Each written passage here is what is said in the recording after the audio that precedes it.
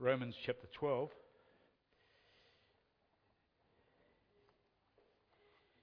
And I do promise to finish chapter 12 today. I think this is about the 7th message we've had from Romans chapter 12.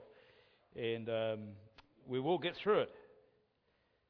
And we're going to pick up at verse 17. We'll pick up verse 14, but we'll be really looking at verse 17 to end of 21. So Romans chapter 12 and verse 14. Bless those who persecute you, bless and do not curse. Rejoice with those who rejoice and weep with those who weep. Be of the same mind toward one another. Do not be haughty in mind, but associate with the lowly. Do not be wise in your own estimation. Verse 17. Never pay back evil for evil to anyone. Respect what is right in the sight of all men. If possible, so far as it depends on you, be at peace with all men. Never take your own revenge, beloved, but leave room for the wrath of God, for it is written, vengeance is mine, I will repay, says the Lord. But if your enemy is hungry, feed him, and if he is thirsty, give him a drink, for in so doing you will heap burning coals on his head. Do not be overcome by evil, but overcome evil with good.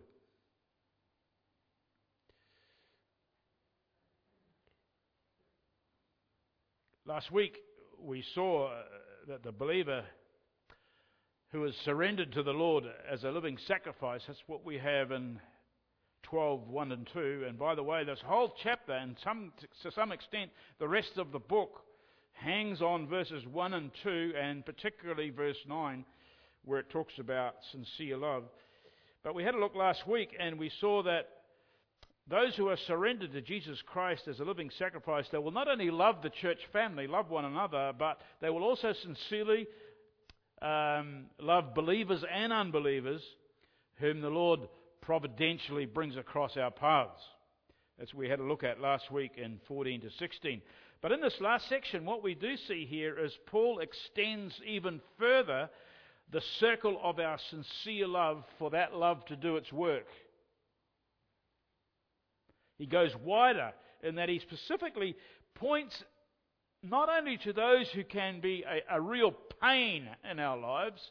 I was going to say a pain in the butt, but that may not be very appropriate, but you know what I mean. Not only to those who can be a real pain, but also to our unredeemed enemies. Those who may, for whatever reason, personally hate us.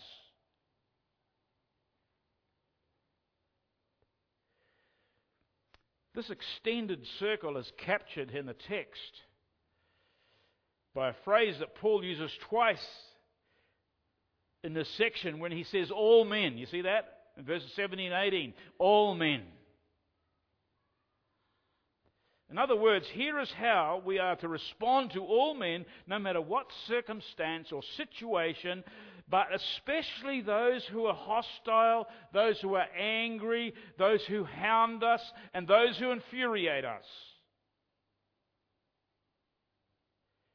Now, these people could be your family members, sad to say. They could even be a spouse. Again, sad to say. They could be someone at work, your place of work. It could be an abusive and offensive acquaintance or a neighbour, or maybe even your boss at work. These people, to some degree or other, exist in our lives. And no doubt, like me, you are pulling a name or two right now as you think of people in your life who have rattled your cage and have succeeded in driving you to anger maybe, and frustration, and even desperation at times. Those kind of people are out there, right? So what do we do with these kind of people that the Lord providentially sends across our paths? How on earth are we as surrendered to Christ Christians to respond to such people? Well, Paul continues with his specific instructions here and how to handle such cases. The first one is no retaliation. Okay, what have we got here? There we are. No retaliation. We see this in the first part of verse 17. And so Paul leads straight into a principle that is easily understood, right? It's easily understood. It says, never pay back evil for anyone or to anyone. It's what I call a no-brainer. It's simple, right? But why is this simple principle so hard to engage and put into practice? How true it is that our unredeemed natures too often drive us into striking back at those who have a go at us. We don't even like to be passive, many of us. We are hurt or offended, we may be slandered or criticized, and we too easily can fire back with both barrels, so to speak, thinking, how dare they? Or what right have they to say this to me? And so with our noses put out of joint, we want to hurt back. We tend too quickly to go on a countercharge. But what about you? We might say in a verbal argument. And so we retaliate, we return fire with whatever was fired at us, maybe in the first place. But that's not the worst of it. That's not the worst of it. Because sometimes we will even fall back using the scriptures. And we will say things, wow, even the law of God validates a retaliation. And we'll quote scriptures like Exodus 21, Leviticus 24, Deuteronomy 19, where it basically says an eye for an eye and a tooth for a tooth. And we'll say that God demanded eye for an eye and a tooth for a tooth, so it's okay for me to retaliate. They dare not get away. They don't deserve to get away with what they've done or what they've said. And so we fall back, we dare to fall back on this talionic justice, which is eye for eye, tooth for tooth law. But what we do in doing that is we fail to understand that talionic justice, eye for eye, tooth for tooth, it only in biblical days was intended by God to pertain to civil justice, to governmental law. This law was never ever intended for a personal revenge by someone toward someone else. And also this civil law was there, it was to protect the perpetrators, believe it or not. It was to protect the perpetrators, those who broke the law. Protect them from what? To protect them from being dealt out more punishment than their crime deserved. As you think about this, how true it is, folks, that when we are hurt by someone, there is this tendency to want to pay them back with a whole lot of interest added, right? Governments are given this eye for an eye, tooth for a tooth law principle to govern its people. Our civil government, as we see in the next chapter, and we're looking at that in a few weeks' time when we get back, the civil government is a minister of God, it tells us there in the next chapter, verse 4 of chapter 13. It's a minister of God, and it's called by God to govern a nation by this law. So even our government of Australia is accountable to God, how it governs its people, and this will be one of the principles by which it'll be held accountable to. And they do this, God makes them ministers of God to carry out this law as a principle, eye for an eye, tooth for a tooth, in order to be fair and just, and for justice to be served. And as a footnote here, if any society fails in having a government that does not bear the sword, because that's what we read in the next chapter, if it does not bear the sword and be an avenger who brings wrath on the one who practices evil, verse 4, you know what? That country, that government will suffer divine consequences.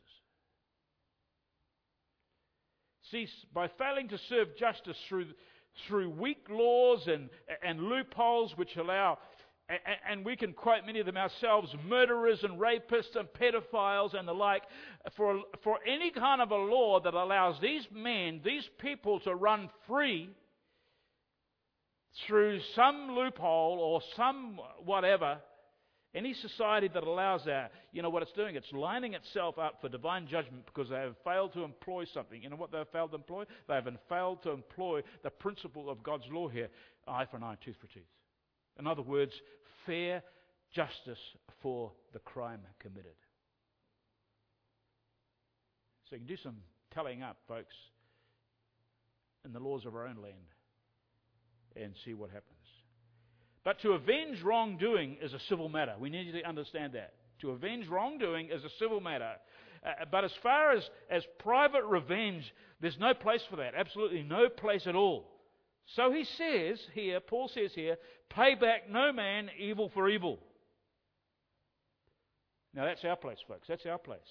We do not retaliate. God's design for society never was to be run by some vigilante law. Never. So how do we handle the evil that is done to us? How do we handle it? We're told here what not to do. Never pay back evil for evil. But is there a positive spin on this negative command? Paul on another occasion answers the question here very clearly, I believe, when he wrote to the Thessalonian believers. He said this in chapter 5, verse 15. See that no one repays anyone evil for evil, but always seek to do good to one another and to everyone. The Apostle Peter, he echoes the same words in 1 Peter chapter 3, verse 8 and 9, where he says, to sum up, all of you be harmonious, sympathetic, brotherly, kind-hearted, and humble in spirit, not returning evil for evil or insult for insult, but giving a blessing instead, for you were called for the very purpose that you might inherit a blessing. May we, as God's people here at New Community Church, by God's grace, become known as those who bless rather than retaliate evil for evil. For as we have undeservedly been blessed by God, and we've sung about that, we've thought about that, and meditated about that this morning, as we have been undeservedly blessed by God, we also ought to be a blessing to others. Second aspect of this is respect what is right. We see this in the second part of verse 17. In times past when I've had to face someone, and there are times, as you can imagine, when people are on the opposite side of my fence, and so to speak. And I've always found it good, and for what this is worth, it may be some advice to you, I've always found it good to go over and reflect on what this person or people's beef is all about. And as I do this, I endeavour to try and think from their perspective, whether they're believers or unbelievers, okay?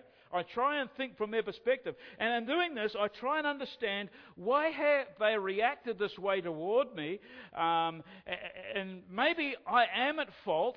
Is there an apology on my part that is needed? And what all started this anyway? And so I reflect and go over all this stuff, right? In other words, rather than rushing in, and I can tend to at times, like a bull at the gates, excuse me for the agrarian terms, but that's exactly what it is. Rather than rushing in like a bull at the gate and have my unredeemed feelings dictate the terms of engagement, rather than that happening, I respect them. Even though they might be totally feral and hostile toward me. To genuinely respect even our enemies, what this does is it gives us a built-in protection against any sinful, angry outburst, and by reflection and thinking from their perspective and trying to get to the bottom of this, what we're going to do is we're going to be more focused on doing what is right toward them.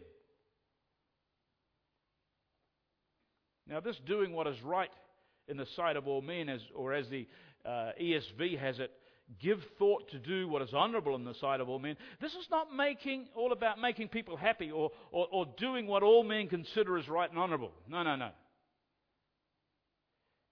That's pleasing men rather than God. This word right here in our text refers to that which is based on God's standard of rightness. That which is intrinsically good, that which is proper, that which is honest. And Peter, the Apostle Peter again, he captures the same idea when he calls on his people in his first epistle, chapter 2, verse 11 and 12. And he calls God's people and he says, "Dear friends, I urge you as aliens and strangers in the world," that's who we are, right? We can have empathy with that.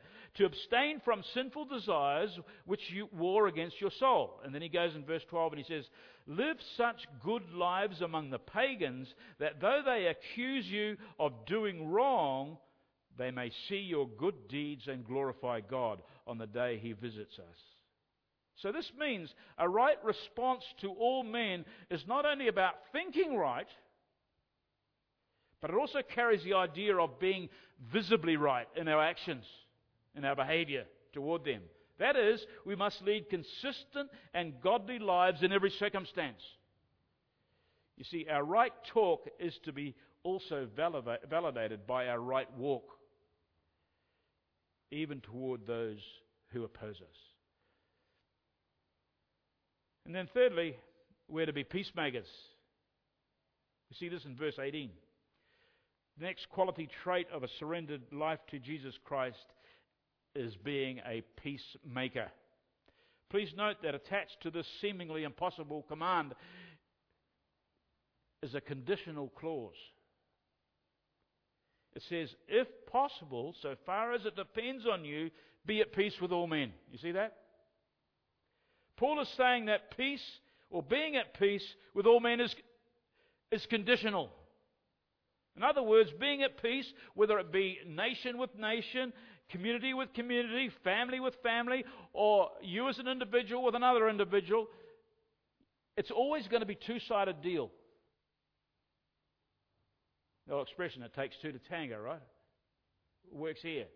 After all, there are some people who do not want or are not interested in being at peace. You've noticed that, right? I'm sure you have. They're not interested in peace. And so long as the Lord, who providentially brings these kind of people across our paths, as long as they have an attitude of hostility, hatred, animosity, no peace will come out of that relationship. Only the Lord can change that kind of one-sided wickedness, folks. That's why there is this conditional clause, if possible, as far as it depends on you. You see, our responsibility is to make sure that our side of the relationship is squeaky clean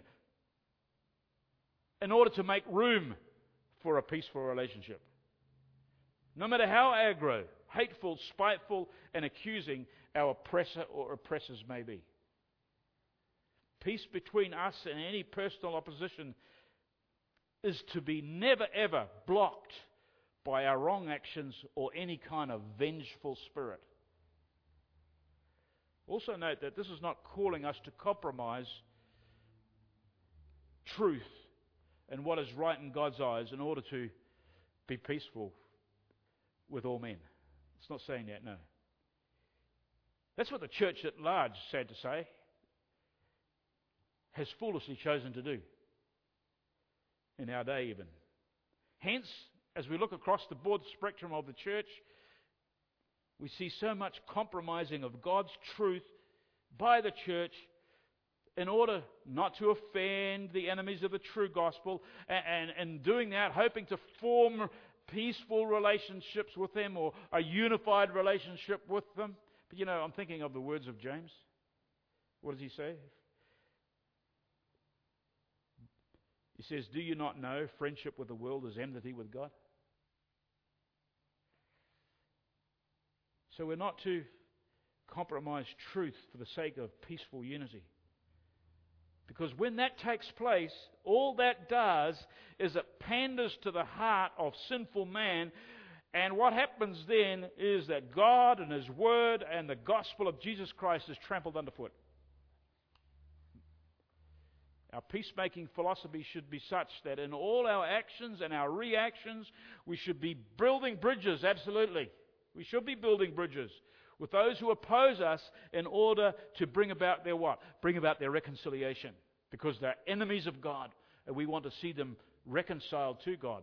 That's what we're given, isn't it? The ministry of reconciliation. Paul tells us that in Romans 8. So let us pursue peace, if possible, with all men. Number 4, we have revenge is not an option. We see this in verse 19. Revenge is not an option. And as we look at these last two characteristics, actually, of this whole section, we cannot help but see that Paul is kind of using the stuck record or the broken record technique. In other words, he's going over the same truth over and over again. And he does this in order to hammer home his main point. What we see here is that he denounces returning evil for evil by saying this: never take your own revenge, beloved, but leave room for the wrath of God. Now, folks, as we think about this kind of drastic action, it may seem foreign to many of us. You think, well, wow, I've never been in a situation where I have had such thoughts about revenge on someone. I've never been there. Well, believe you me, given the right context, it can easily rise up in your unredeemed nature. Why do I say that? Because I know it. And I confess that to this very action, when many years ago there was a person who invaded my family with a wicked, cruel, debilitating crime. This crime was so personally dreadful and far-reaching that in my smouldering and in my detestation of the sin and of this person who committed it, I began seriously planning to take literal revenge. I was a believer, folks. I'm not talking about me as an unchristian then. I was actually an elder in training in the church at the time. Such was the weight and severity of this event that all my theology went out the door and was replaced by a deep inner need to satisfy my rising vengeful spirit. So believe you me, it can happen. It can happen. Praise God, He intervened. For by His grace and the help of my wife and with the counsel and prayers of fellow saints, this verse that we have here in our text today, this very text, began to consume me more and more than a vengeful spirit that had risen in my heart. You see, I needed to get past the wrong that had been committed. Yes, was it wrong? Absolutely, it was wrong. It was sinful. It was a grievous sin against myself and my family, absolutely. But I began to understand something. I began to understand how much more this crime, this sin, this wickedness must offend and insult the heart of a holy and a righteous God. After all, no one better mess around with God's people, right? No one should mess around with God's people, for they are precious to Him. And we are precious to Him, folks. Psalm 16 verse 4 says this: as for the saints who are on the earth, they are the majestic ones in whom is all my delight. Now, how is that for a commendation of how God loves us as people? So you don't mess with God's people. And so I began drinking all this in and understanding that God treasures us as He treasures His own Son, because we're one in Jesus Christ. And His righteous wrath against such sin against His people, that will be punishment, eternal punishment that perfectly fits the crime of any unforgiven person. This wrath of God, and I will repay truth. It shook me to the core, folks. It shook me to the core, and my vengeful spirit began to give way to a longing for my personal enemy to get right with God, for I understood for that person there was some serious eternal consequences. You see, it was not my place to do any sentencing or exacting of justice. No way. Because why? Simply this: vengeance is mine and I will repay, says the Lord. If it was left to me and if I'd carried out my plans that were in the making, I would have certainly got it all wrong. Whereas God, He's perfect, perfectly just, and He deals with such matters and such people in absolute holy righteousness. And as Paul told the Colossian believers on another occasion, he says, "For it is because of these things that the wrath of God will come upon the sons of disobedience." So don't go there, right? Don't go there. Revenge is not an option. Finally, we see that overcome evil with good. We see this in verses 20 to 21. We see here that this is something that is probably the most difficult of all to obey. You see, it's one thing to kill our vengeful spirit with God's truth and to keep ourselves down in some proverbial foxhole when the sort of fat hits the fan of our life, so to speak. You know, we can do that. We can sort of duck for cover and say, okay, I'll just stay out of all this. I'm not going to make waves. I'll just move aside. It's one thing to do that, but matter of fact, remaining passive and remaining indifferent about in such times of conflicts, you know, that does not fulfill our responsibilities towards those who are against us. We had a little bit of that last week. It doesn't. But at the same time, it's quite another thing altogether to actually return good for evil. This is why I say it's possibly the hardest thing to do. Easy to duck for cover, but to return good for evil? Oh wow, that's something that goes up several notches. Yet this is the obligation of the godly man, the godly person. Even right from Old Testament days, as we have here, this is a quotation you see in your text here from Proverbs 25 and verse 21 to 22. It says, "If your enemy is hungry, give him bread to eat, and if he is thirsty, give him water to drink, for you will heap burning coals on his head, and the Lord will reward you." In other words, folks, our obligation toward our enemies is not take revenge, not lay low and be indifferent, but help him and give him more help. You say, but why? Why would I want to? For in so doing, you will heap coals of fire on his head. This is an interesting phrase, isn't it? Not too much is known about it. But I believe, the only thing that I can look up on it, I believe that the Apostle Paul, this was something that was literally done in Egyptian culture. What happened if someone was shamed that they'd done something and was so guilty and had a bad conscience about something, and to allow people to know that they were sorry or they were shamed out over something, they would literally put a basin with hot coals on their head and go around and show people that. And that was a sign, well, this person is shamed about what they have done. And this is the same. This is Apostle Paul picks this up. And what this interesting phrase tells us is that even as in its historical setting, is that your positive response of love and kindness towards those who oppose you, towards your enemy, it will drive your enemy to shame. And he will be ashamed of him or herself in the light of all the good that you have done them. That's the idea of this. And that's how to overcome evil with good, as we see in verse 21. Now we see that word overcome is an interesting word as well. It's the word nikeo.